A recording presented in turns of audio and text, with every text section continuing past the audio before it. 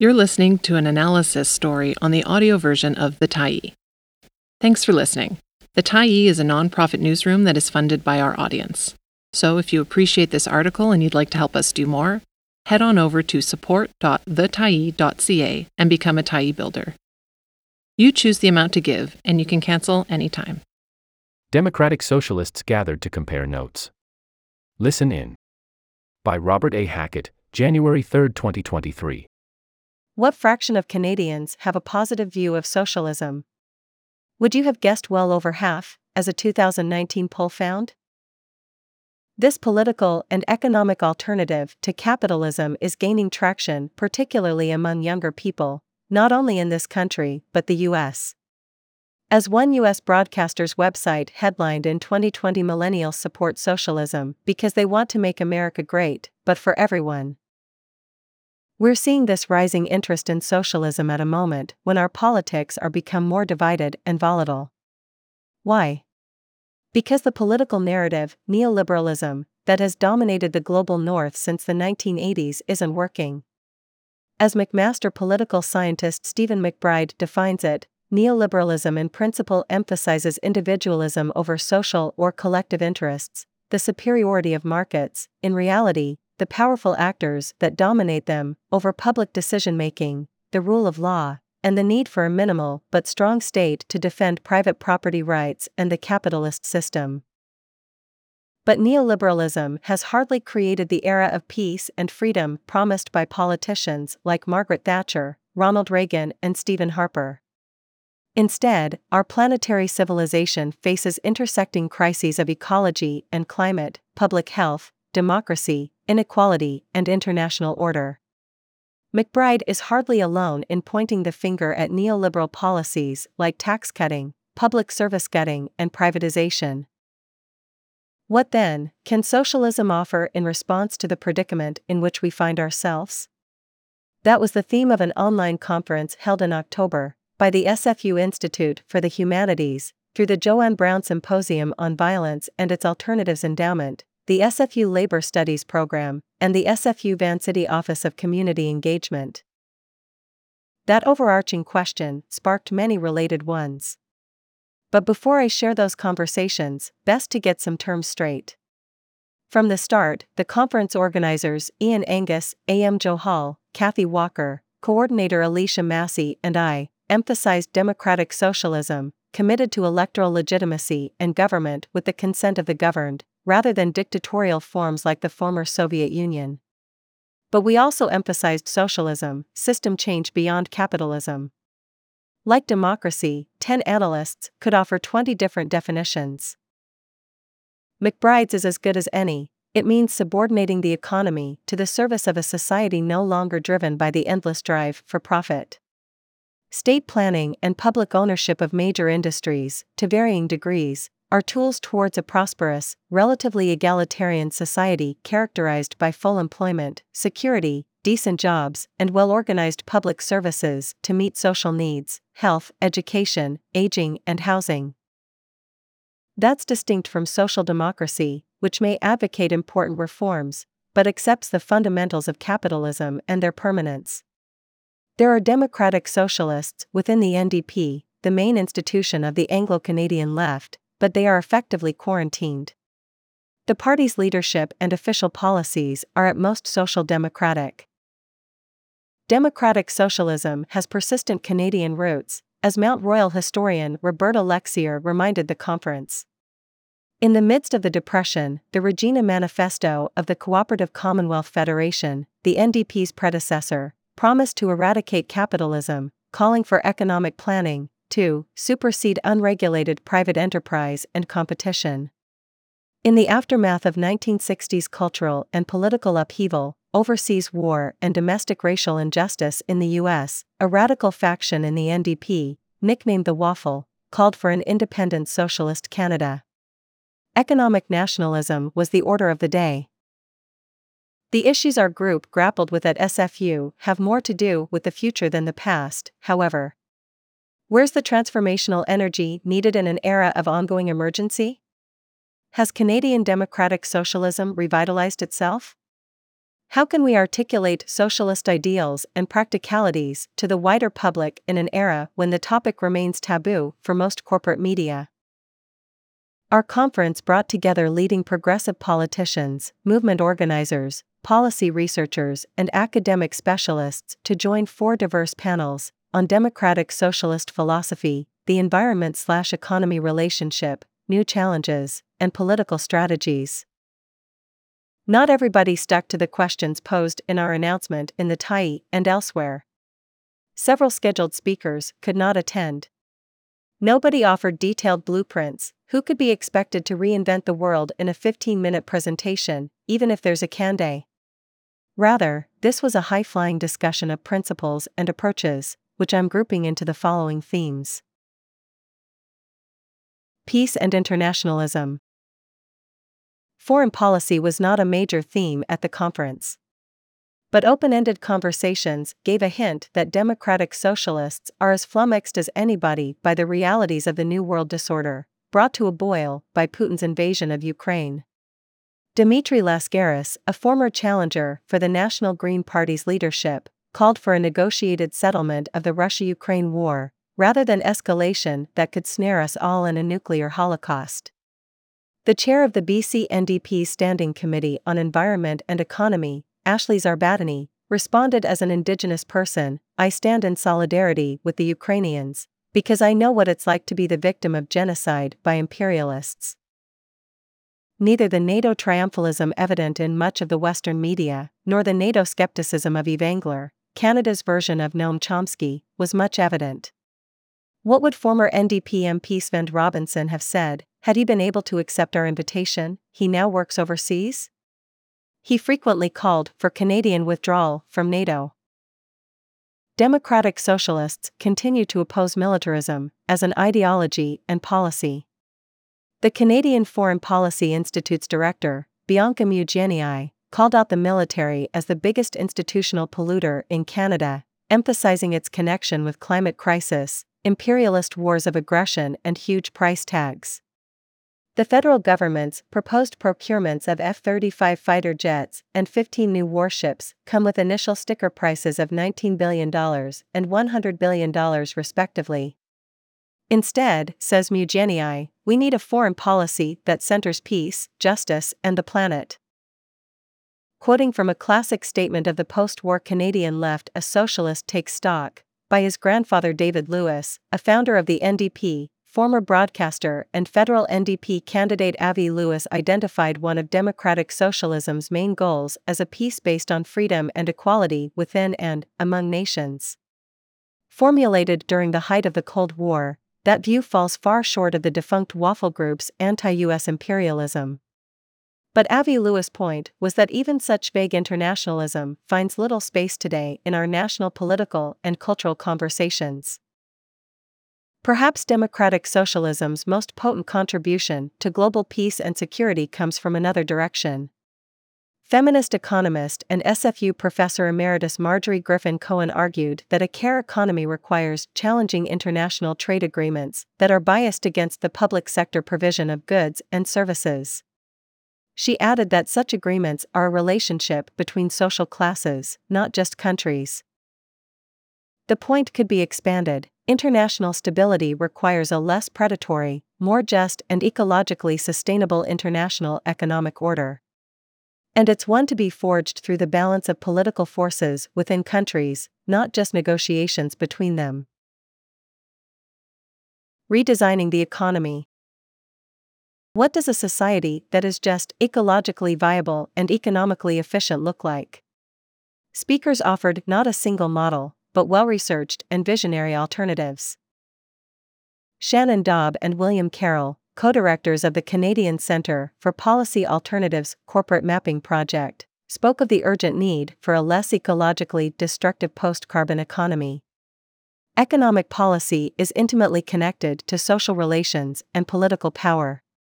By contrast with the shallow social democratization of parties like the NDP, Carroll calls for a deep version that makes good on UN declarations on civil rights, economic, social, cultural, and Indigenous peoples' rights, and a healthy environment. This, to be paralleled by double decolonization, indigenous self-determination, as well as rescuing our daily lives and the public sphere from consumer capitalism and the commodification of everything. Other speakers also challenged fundamental assumptions about economic policy and structures.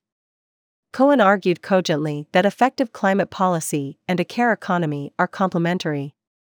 Existing climate policy is failing, she argues, because it is based on a market approach and existing economic structures, rooted in gender-biased assumptions about economically productive activity.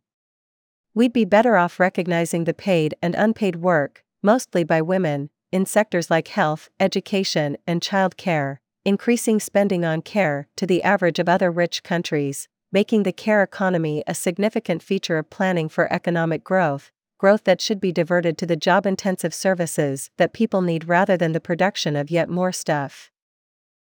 Economist Jim Stanford, director of the Center for Future Work, agrees. Sort of. He challenges environmentalists who oppose growth as such. Rather, the problem is capitalist-style growth. We need not less, but more work and production, in appropriate activities, along with planning and public ownership to help direct that work to meet human and ecological needs.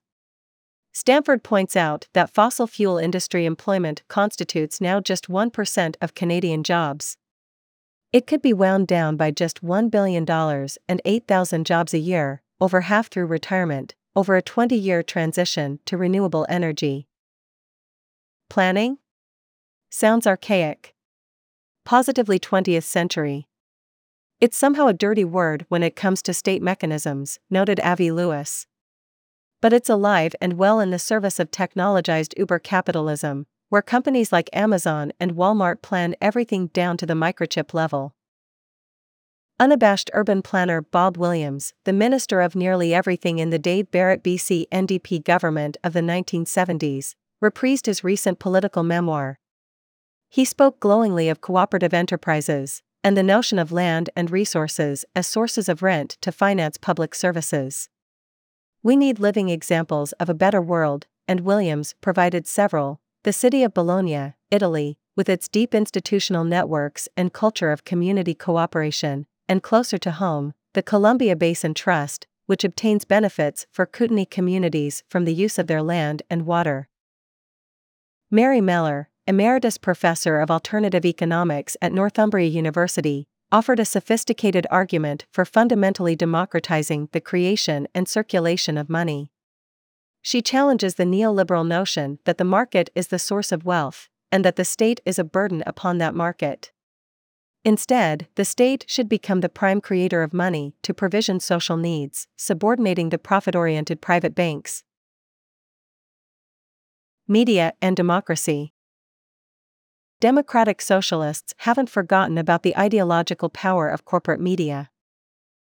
Much of the British press enthusiastically exaggerated the flaws of Jeremy Corbyn, the Labour Party's most radical leader in a generation.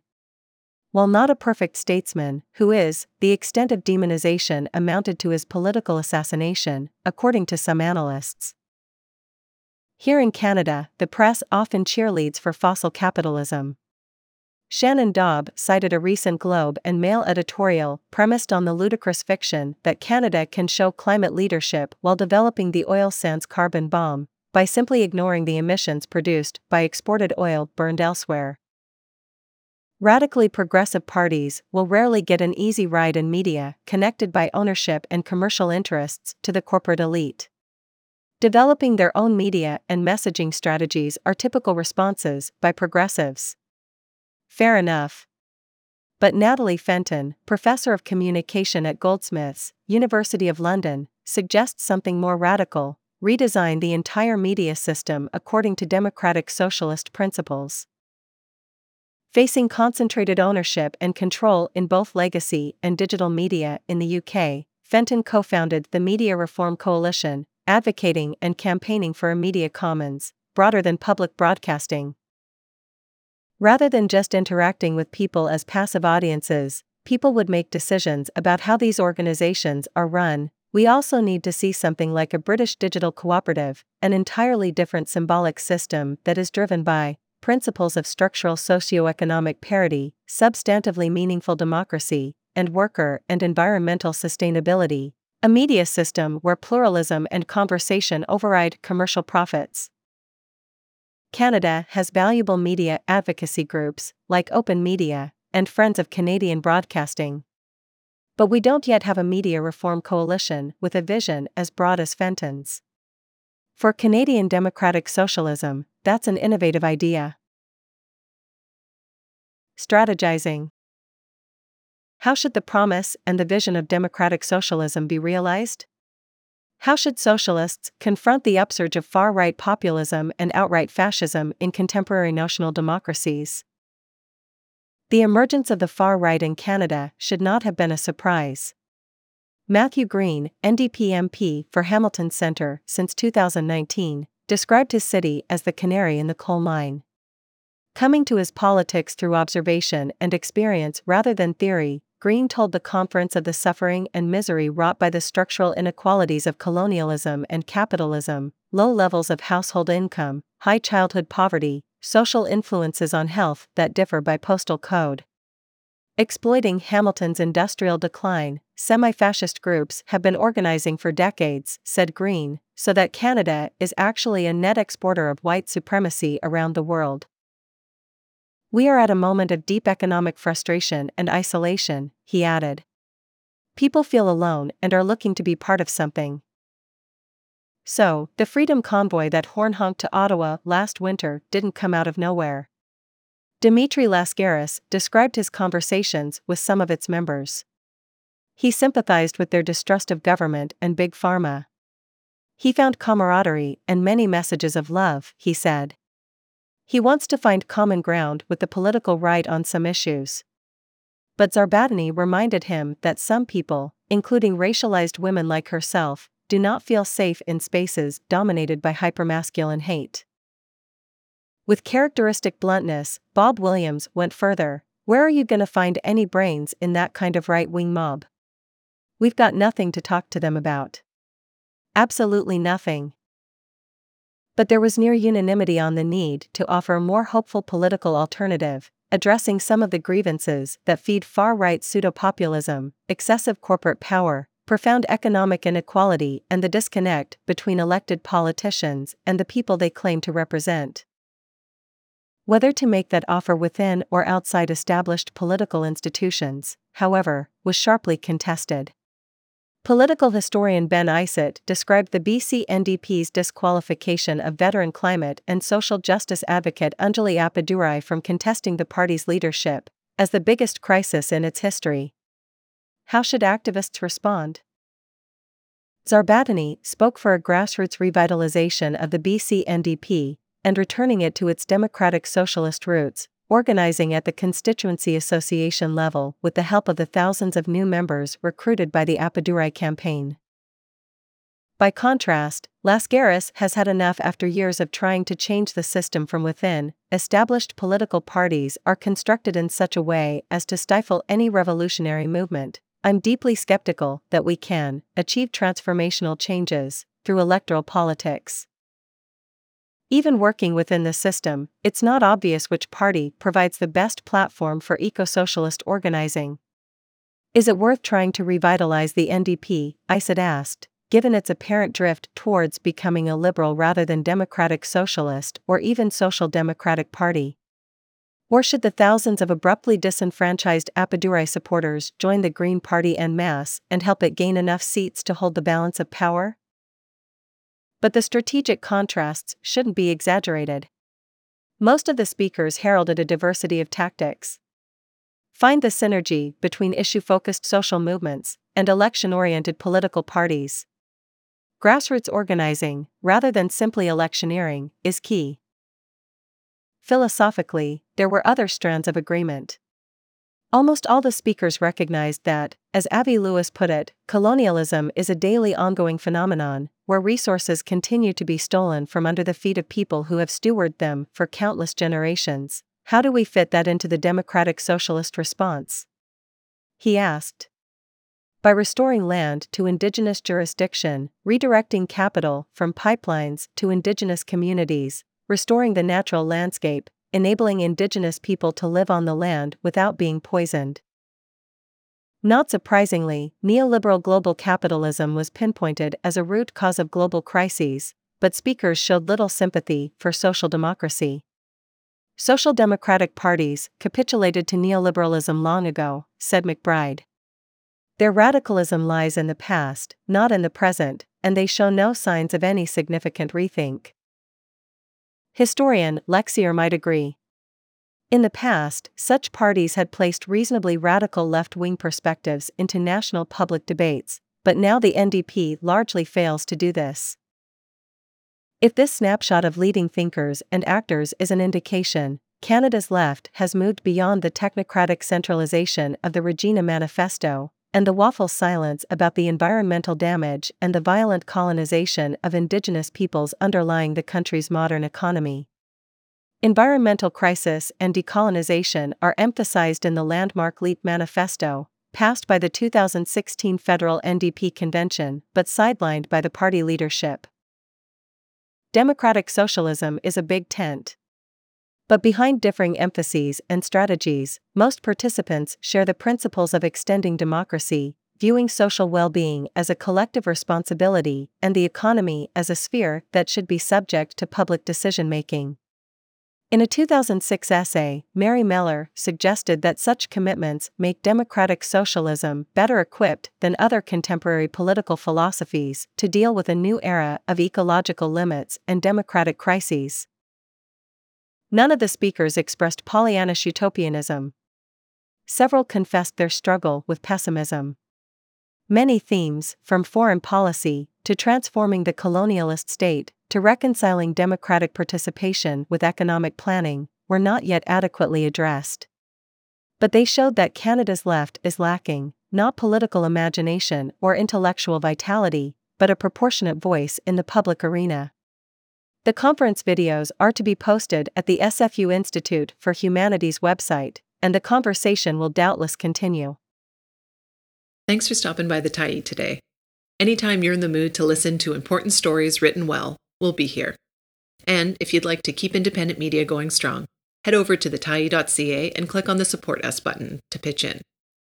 Finally, big thank you to all of our Tyee builders who made this story possible.